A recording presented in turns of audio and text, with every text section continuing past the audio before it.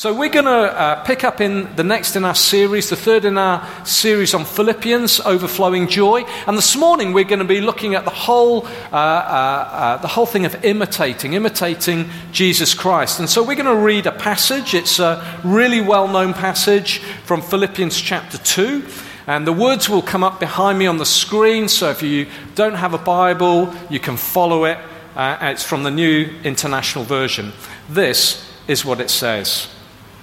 If you have any encouragement from being united with Christ, if any comfort from his love, if any fellowship with the Spirit, if any tenderness and compassion, then make my joy complete by being like-minded, having the same love, being one in spirit and purpose. Do nothing out of selfish ambition or vain conceit, but in humility consider others better than yourselves. Each of you should look not only to your own interests, but also to the interests of others. Your attitude should be the same as that of Christ Jesus, who, being in very nature God, did not consider equality with God something to be grasped, but made himself nothing, taking the very nature of a servant, being made in human likeness.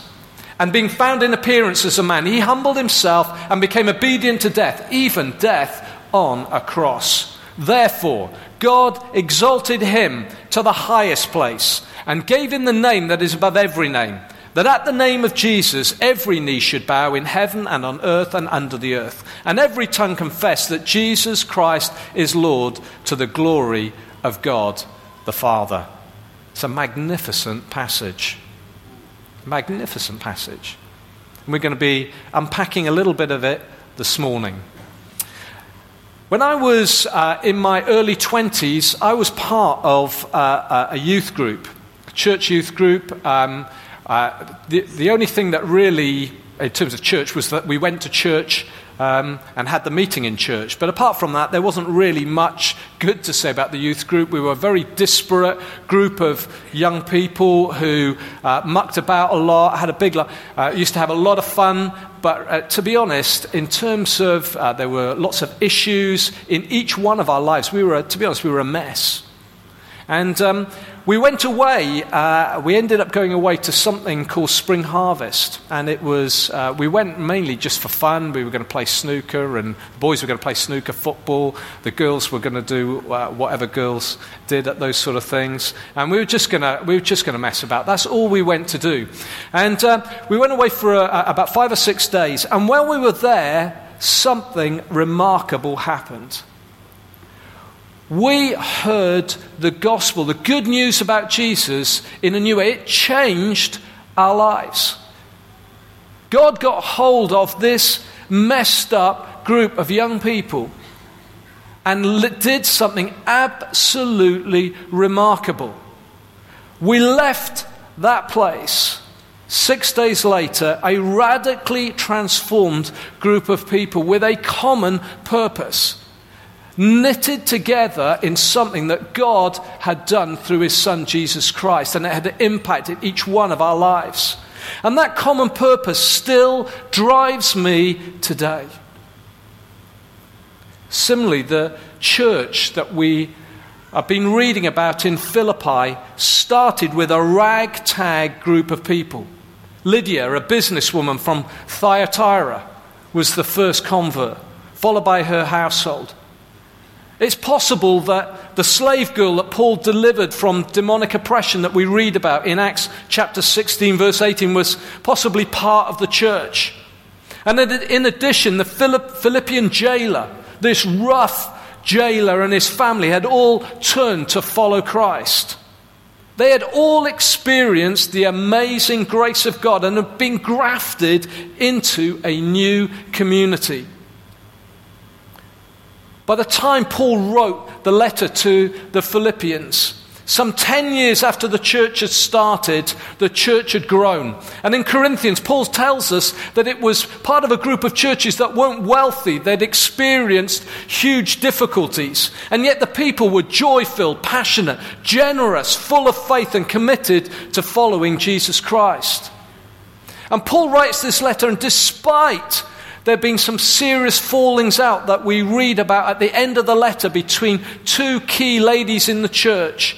Paul writes this letter challenging them and encouraging them to live a life worthy of the gospel of Christ. And he says this will be demonstrated by your unity. You know, in a world full of strife and struggle and trouble, the gospel, the good news about Jesus, brings unity.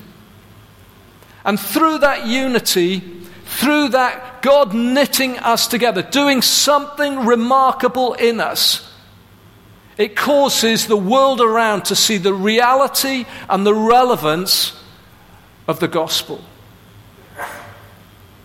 Paul goes on to say this: if you have received any encouragement from being united with Christ, if any comfort from the love of God, any fellowship with the Holy Spirit, any tenderness and compassion, then make my joy, then be like-minded, having the same love, be one in spirit and purpose.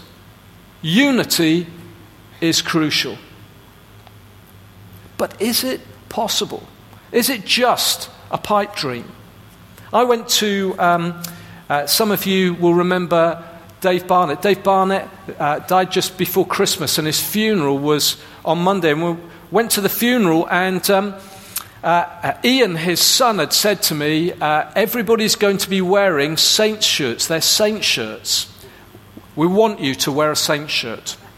So you got pictures. I've never done a funeral in a Saints shirt. Okay, so I'm thinking I feel a little bit uncomfortable. I'm a Saints supporter. I've got a Saints shirt and it's signed, so I'm going to trump everyone if I wear it. So, but as I'm thinking, was he joking? Am I going to turn up and find nobody else is wearing a Saints shirt and I'm wearing the same? So this is sort of how my mind starts to work. So I'm thinking, right, just in case, I'm going to wear a suit. So I'm wearing a suit, I've got a shirt on, and I've got my Saints shirt over the top with my suit jacket on top, just in case. Because if I get there and no one's in the Saints shirt, I can take the Saints shirt off and I can get away with it. So I'm literally thinking, maybe Ian's having enough. As I get there, of course, everybody's wearing Saints shirt. But I'm thinking, maybe, just maybe, it's a setup. Maybe I'm going to end up in a messy situation. Maybe I'm going to be looking a fool. Is Paul setting us up here for disappointment, saying, yeah, I want you to be like-minded. I want you to have the same spirit. I want you to love one another deeply from that. Is he setting us up for a disappointment? Is he saying, yeah, do it, but really it's not possible? You know, it's one of those things he says, yeah, well, do your best. Give it your best. Is he saying that? No, he's not. He is saying here that we can have the same attitude that was in Christ Jesus. He's saying it is possible for us. It's possible for us to follow Jesus' example. Paul goes on to say, to achieve this, we need, first of all, a right view of the gospel. Now, when I was in school, I was in Alpha Comprehensive in Swansea, and I remember my first year of school, we were streamed. I was in class 1-1.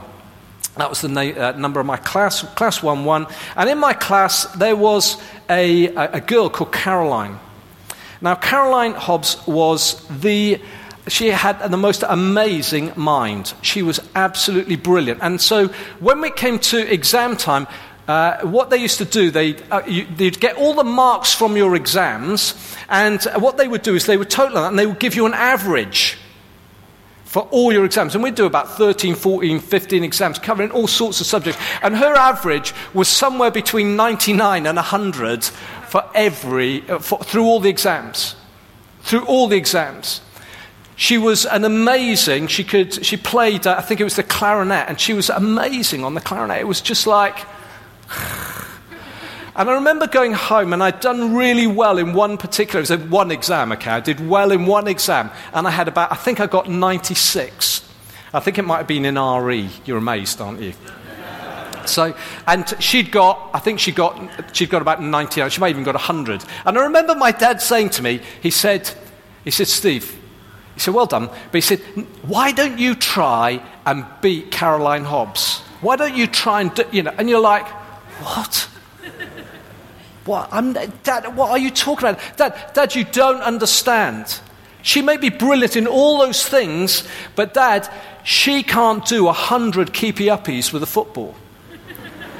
Dad, she has never scored a goal with a tin can. We used to play sometimes. We did dinner ball. We played with a tin can. I remember scoring a header with a tin can.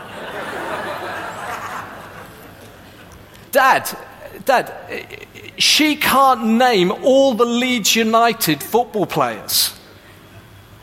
My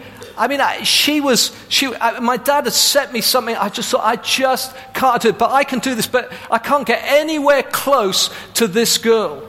Paul is setting us here a impossibly high standard. Imitate Jesus Christ. Imitate Jesus Christ. How on earth are we going to do that? How on earth is that possible? If we try as hard as we can, we're never going to get there. And then Paul goes into something which is really unusual. He actually then quotes a first century hymn. And he sets out, it's almost like he breaks out into worship, having set this challenge before the church in Philippi and before us. He then breaks out into worship and he sets out this magnificent hymn which sets out the work of the cross. This is what holds the key to our unity and to our joy. The antidote to Christian self-help techniques of trying harder is always the cross. It is always what Jesus has accomplished for us, which we receive by grace. This is the gospel. And in these few verses, we find more than a few facts to believe. It's more than facts. In them we find a mystery. We find the mystery revealed. How an awesome, holy God could allow people who are fallen and broken and messed up, ruined lives, how he could allow them into his presence. We find the wonder of the grace of God revealed to us. A right view of the gospel enables us to live in a way that pleases God. This morning, let this song of worship get into your souls. Jesus was in very nature God. He wasn't like God. He wasn't made of godlike material. He was God. He was the image of the invisible God, the exact representation of his being. God is spirit. God doesn't have a human body. So Jesus carried the very nature of God. And yet we're told he didn't consider equality with God as something to be grasped. What does that mean? Even though he never stopped being God, Jesus willingly laid aside his majesty. He chose not to exercise the privileges of his godhood. He was there in the very beginning. Through him, all things were made. Without him, nothing that has been made was made. He was God, but chose to live as a man filled with God's Spirit. He made himself nothing. He made himself nothing by fully embracing his humanity. He was a man just like us. He then demonstrated the greatest act of humility that this world ever has seen or ever will see. He died in our place on a cross that God might be able to forgive us, that God's righteous anger at our rebellion, our going our own way, our living without reference to God might be dealt with once and for all. Here was no stoicism. He didn't show a stiff upper lip. It says, for the joy set before him, he endured the cross. Jesus Christ went to the cross with joy in his heart, knowing that he would save people like you and me. Jesus stooped lower than anyone has ever stooped. However bad we've been, whatever we've done, however we've behaved, not one of us is beyond the work of the cross. Jesus was obedient to death. He was obedient to his Father's will. It was the plan and purpose of God for him to die in our place. Through the obedience of this one God-man, we are made righteous before God. We stand before God acceptable. He didn't just die and that was the end. God raised him from the dead. 3 days after being buried, he burst from the grave. Death couldn't hold him. He is the firstborn from out among the dead, never to die again. He accomplished it all. God's justice is satisfied and our sin is obliterated. Hallelujah. Therefore, God highly exalted him and has raised him back to where he always was. He has been given a name which transcends every name because he is victorious. He has been raised as a man into the presence of God, and so shall we because he goes before us. Only the power of the cross makes it possible for us to live lives worthy of the gospel of Christ. If we're going to achieve, if we're going to live as people that have the same attitude as Jesus, we need a right view of the gospel. You need to allow the power of those truths to get into your spirits and you live out of them every day. We need a right view of the gospel. Secondly, we need a right view of ourselves. A right view of ourselves. I mean, Jesus was the most humble man that has ever walked this earth. Humility, we love to think that we can do it, don't we? Oh, it was nothing. It really was. It was nothing. That's fine, isn't it? Until someone says, yeah, no, you're right, it was nothing. And then inside you're going, what do you mean? No, do you realize what we love to think that we're humble.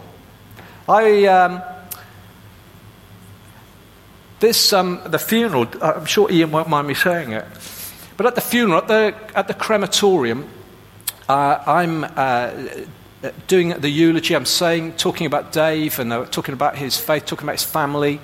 And so as I talk about his family, Ian has given me a list of some information, and so I'm just repeating it. Or so I think I am anyway. So, he's talked about Dave's 5 sisters. So I sort of say, and Dave had 5 sisters, and then as I start going through them, and there was, I forget the names, but the first one, the oldest one is Eileen, and then when Ian had sent me the email, he said Pat, comma, I think it was Leslie, brackets, no longer with us, and then the 2 younger sisters' names, still alive. So I say, Pat and Leslie, no longer with us, 2 younger sisters still alive, and there's a bit of a kerfuffle in the crematorium.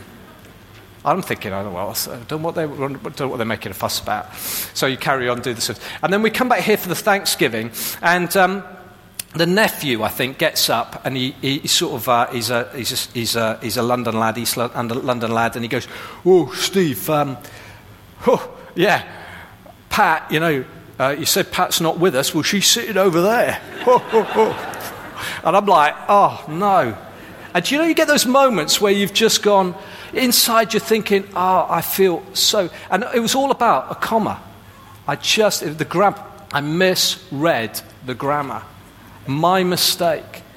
I feel, oh no. I have to go and say to her, I'm so sorry. She's laughing her head off. She said, oh, Dave, he would have thought that was hilarious. So all ends fine. But inside, what's happening inside is something, I'm like, I look a real idiot in front of these people. There's something inside that goes, our pride is God. We go, I went to a wedding on Saturday, and I'm doing the wedding, and it was a tricky wedding because the bride was really nervous. She was chatty all the way through the service, and then I'm really having to work hard to keep the wedding going and to get through the vows, and because it's a real serious moment, vows before God, and then at the end, the bride had said to me she was coming into Jurassic Park. I thought she was joking. Because when I think Jurassic Park, I think of the Jeep, Triceratops, whatever, pterodactyls, Lois screaming, whatever. I'm thinking, she's not coming out to that. So at the end, I've just got to this. We've got through that. I say, I'm so glad. She said she was coming into Jurassic Park. I'm so glad she didn't. Well, she did. She came into the music from Jurassic Park, and I didn't know. And I had loads of people afterwards come up to me and say, Steve, you did so well today with the service. Well done. I don't know, you handled it really well because it was, also. But the one thing, there was some came to me, hey, didn't you know she came into Jurassic Park? Didn't you know that? I can't believe you didn't know. Kept saying it to me. Inside, you're thinking, yeah, but didn't you see, how, inside is pride. I just get inside. That was the thing I focused on. A right view of ourselves. Humility is our greatest battle. Godly humility is essentially believing the gospel and seeing ourselves in the light of who God is and what he says about us. We cannot imitate Christ's humility without there being a deep work of the cross in our heart. God loves humility. He loves us having a right understanding of ourselves in the light of who he is. Humility is knowing that God is awesome in power and that we're weak and fragile creatures with limited power, and we make mistakes and we get things wrong. Humility is knowing that God is holy and we fall short of his perfection every day. Humility is understanding there's nothing that he doesn't know, and his ways are beyond tracing out. And the truth is, we know nothing by comparison. Humility is knowing he is God and we are not. John Calvin wrote this: "It is evident that man never attains a true knowledge, self-knowledge, until he has previously contemplated the face of God and come down after such contemplation to look into himself." It is evident that man never attains to a true self-knowledge until he has previously contemplated the face of God and come down after such contemplation to look into himself. The truth is, God helps those who are humble. He gives grace to them. Humility attracts God's attention and favor. But pride, God is actively against the proud, the Bible says. God hates pride. He resists the proud. How scary is that? Pride stops the flow of God's grace. So how do we have the same attitude as Jesus? How do we have this humility? How do we gain this humility? Do we try harder? I was listening to a radio program over the Christmas period, and it was talking about image.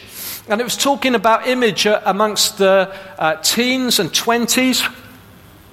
And it was talking about image, and images in the media are often airbrushed. I think we all realize that and recognize it. But image is a massive driver for so many people. And the trouble is, we imitate what catches our heart. And so image is important in terms of what we wear, our hairstyle. For blokes, it's facial hair. I don't know if you've noticed that there's a load of people growing beards. There has been over the last couple of years. It's all about image. It's all about famous people, how they look, and so people want to copy it.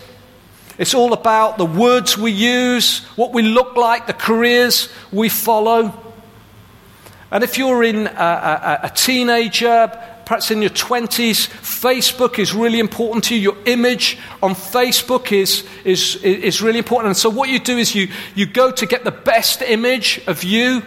And so what you do is you make sure that the light is right and your image is perfect. So when people look at it, they go, wow, and they like it. And if you don't get enough likes, you need to change your image. Or if you see someone else's image that is better than you, you think, oh no, you need to get the image right. For guys, it's about, for younger guys, it's about the gym, and it's about how big the guns are, and how, your stomach looking ripped. And you want to look the part, and so you go to the gym and you work out, and however hard you work it, there's always someone there on the heavy weights that's got bigger guns than you, and you're like, oh no. So you're pushed and and so you go into you take protein powder and you do whatever you can to look the part and get the image right. Image is everything. We chase the dream and end up in a prison of our own making, and we do that. For each one of us battle with image. The gospel is that because of the work of the cross, Christ dwells in us by his Spirit. If that's true, then we need to stop looking at ourselves and look at him. We are weak, he is strong. The very power that raised Jesus from the dead dwells within us. We can do our best, but he can do immeasurably more than all we can ask or imagine. Humility is considering him. It's considering his promises and his power at work in us and not relying on our own efforts. It's about dying to ourselves and aligning what he says about us. You see, beauty, the Bible says, God says that beauty is not on the outward appearance. God says that beauty is that of an inner self, the unfading beauty of a gentle and quiet spirit, which is of great worth in God's sight, Peter tells us. The unfading beauty of a gentle and quiet spirit. That's what Peter says. Paul tells Timothy, physical training is of some value, but godliness has value for all things, holding promise for the present life and the life to come. See, the world's approach to image is all driven by pride and results in insecurity, addictions and harsh regimes. At best, its impact is transitory. Stop training and suddenly there's muscle wastage. We grow older.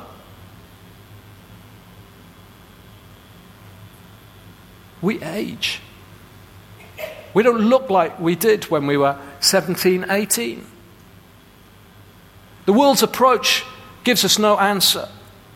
The Christian self-help approach gives us no answer. It involves biblical behavior management. It's driven by legalism and spiritual pride. It's a mixture of biblical truth and effort. Our body is the temple of the Holy Spirit, we say, but then it's all about trying harder, about beating ourselves up. It's about rules and regulations. It's a list of do's and don'ts. And it results in anxiety, frustration, and failure because the bar is too high. We recognize that the Bible says pursue godliness, but it becomes for us a list of do's and don'ts. Well, I do that and I don't do that. I'm godly if I do this. I'm not godly if I do that. We live in this world of biblical behavior, self-management. The gospel approach smashes all of it. The gospel approach is living in all that Jesus Christ has won for us, and we receive it by grace. God loves us just as we are. He loves you just as you are. He loves the way you look. He made you the way you are. He's delighted in you. The gospel approach is that we need to love ourselves just as God loves us. Real beauty is inside. Our bodies are going to fail and our looks are going to fade. Godliness is a free gift of grace. And thereafter we seek to live in it. The Bible says that grace teaches us to say no to ungodliness. We live in grace. It's about living in who we are in Christ. Grace is the answer. And we find the gospel at the foot of an empty cross. We find the gospel at the doorway of an empty tomb. We find the gospel on a mountaintop looking up at a sky where Jesus has disappeared. Jesus Christ is risen from the dead. Jesus Christ is now at the right hand of the Father in heaven, and there's a day he's going to come back. But all that you need for this life is found in him. All that we need. Amy's word this morning, right at the very beginning of the worship, it's about him. The gospel is about Jesus Christ. We need a right view of ourselves. Through the power of the cross, we can consider others better than ourselves. You know, what's our attitude like when others get chosen and we don't? Are we genuinely pleased? What about when others take a step of faith? Do we encourage, support, and pray for them, or are we secretly hoping inside they're going to fail? When things are sticky, do we slip into poor old me mode, or do we walk on the sunny side of the street? Is every situation an opportunity to prove God faithful? We must never lose sight of the interests of others. We are to be completely humble and gentle. And if we pursue that, we will be the best version of ourselves that we can be, because we are living in the grace of God. That's why God calls us to imitate Christ.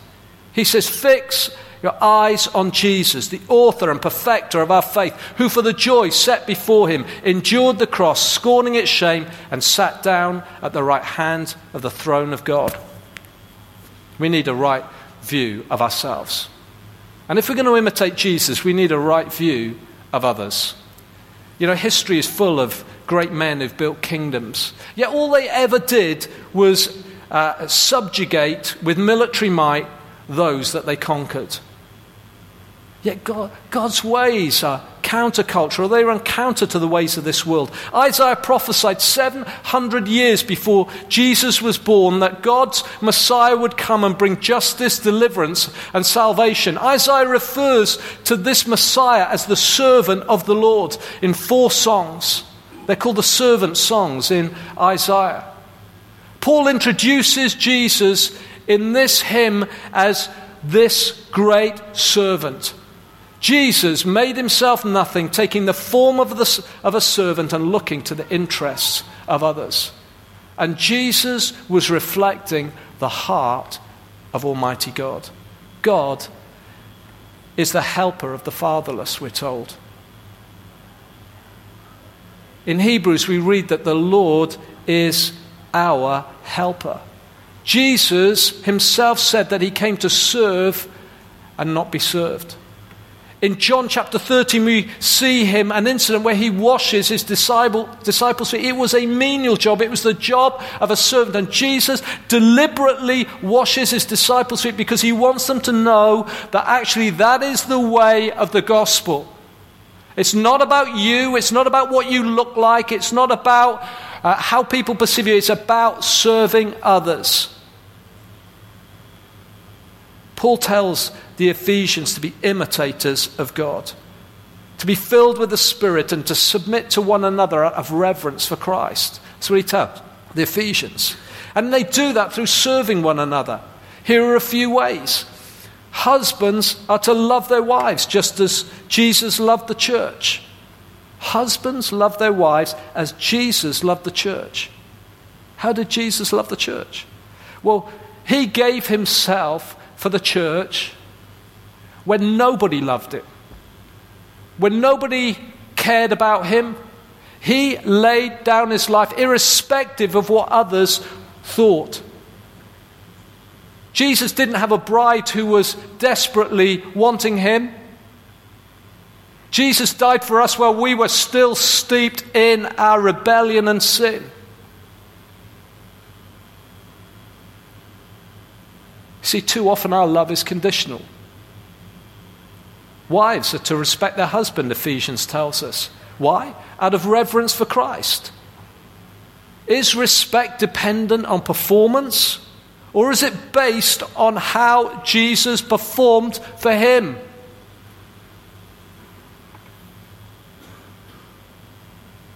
I encourage you, if you need to do the marriage course, do the marriage course.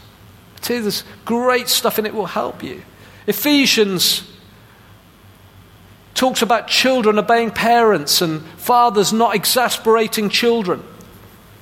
Maybe you're here unmarried. Well, the Bible encourages us to be devoted to the Lord in both body and spirit in 1 Corinthians chapter 7. Be devoted to the Lord in both body and spirit. Not just in spirit, but in body as well. We serve Christ. We live for Christ. We die to ourselves. Employers are to treat employees with kindness and generosity. Employees are to work for their employers as best they can. We serve because he gave himself for us. There is a cost to following Jesus. It's obedience. Obedience to what the Father says.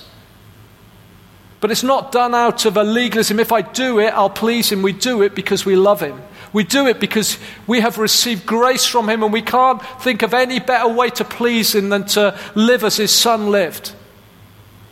And we can do it not because we're strong or we're clever, but we can do it because his Spirit is within us and his word is there to help us. And so as we read the Bible, the Holy Spirit comes and illuminates it. And it says that your word is a lamp for my feet. It shows us how to live. The Holy Spirit then comes and enables us to do it. But we do it out of the grace of God. We're not achieving anything by our performance. God doesn't love us any more than he does already. He can't. Jesus, he gave his son for us. If he gave his son for us, he can't love us any more than he already does. We are called to imitate Christ. We're called to have a right view of others. We're to have the same attitude as Jesus. And this is only possible if we get the gospel by dying to ourselves and living for Christ. We need a right view of the gospel. We need a right view of the cross. We need to keep it before us every day. We need a right view of ourselves. We are nothing. He is everything. We are only something because we are in Christ. We need a right view of others. We need to love people as he loved them. We need to love one another, not conditionally, but unconditionally. He loves us unconditionally. It's amazing. We're going to put the last slide up. This is what it says. If you can have that last slide up, I'm going to read that verse from Galatians.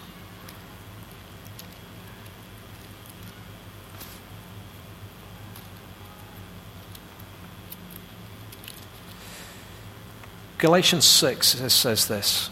Let this be our attitude. Let's get this into our spirits. May I never boast except in the cross of our Lord Jesus Christ. May I never boast except in the cross of our Lord Jesus Christ, through which the world has been crucified to me, and I to the world. Neither circumcision nor uncircumcision means anything. What counts is a new creation. Peace and mercy to all who follow this rule.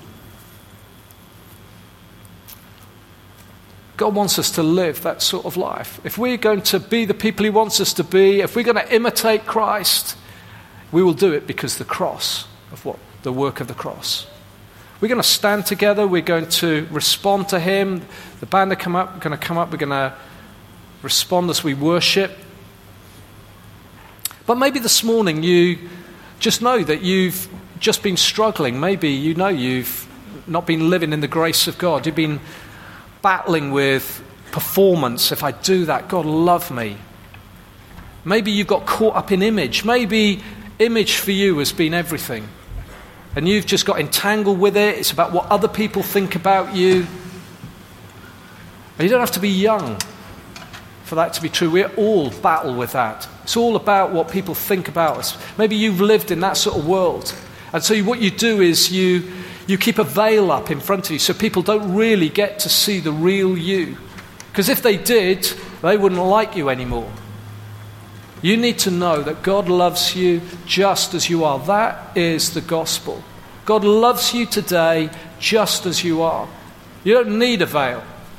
And actually, if he loves you, it actually doesn't really matter what anybody else thinks, because the God who created the heavens and the earth loves you. How amazing is that? He loves you just as you are. He loves you just as you are because Jesus Christ died for you. How amazing. What an incredible gospel. It's liberating. It sets you free. You don't need to live in prison. You don't need to live in a prison of your own making. Jesus Christ will set you free. And maybe this morning you've come here, you have never given your life to Jesus Christ. You can know that freedom. You can come to know him. You can give your life to him today. Let's stand together.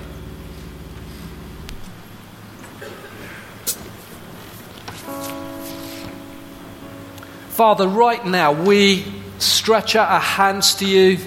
We say thank you for the cross. Thank you for your Son who laid down his life for us. Thank you for this magnificent, glorious gospel. Jesus Christ, Son of God, given for us, completely man, completely God, bearing our sin, our shame, suffered the wrath of God that we might be free, that we might be beloved of God. We worship you, Lord Jesus. We say there is none like you. We want to have the same attitude as you have. We want to live out of the gospel. We want to live out of knowing who we are in Christ. Live out of the truth about what you say about us. See ourselves as you see us. Live in humility. The humility that you had, where we have a view of ourselves that's shaped by who you are. Yes, Lord. We want to love one another deeply from the heart. And Father, we say we can only do that. We can only do that by the power of your Spirit. It's a work of the cross in our hearts. Yes. God, we love you. We worship you.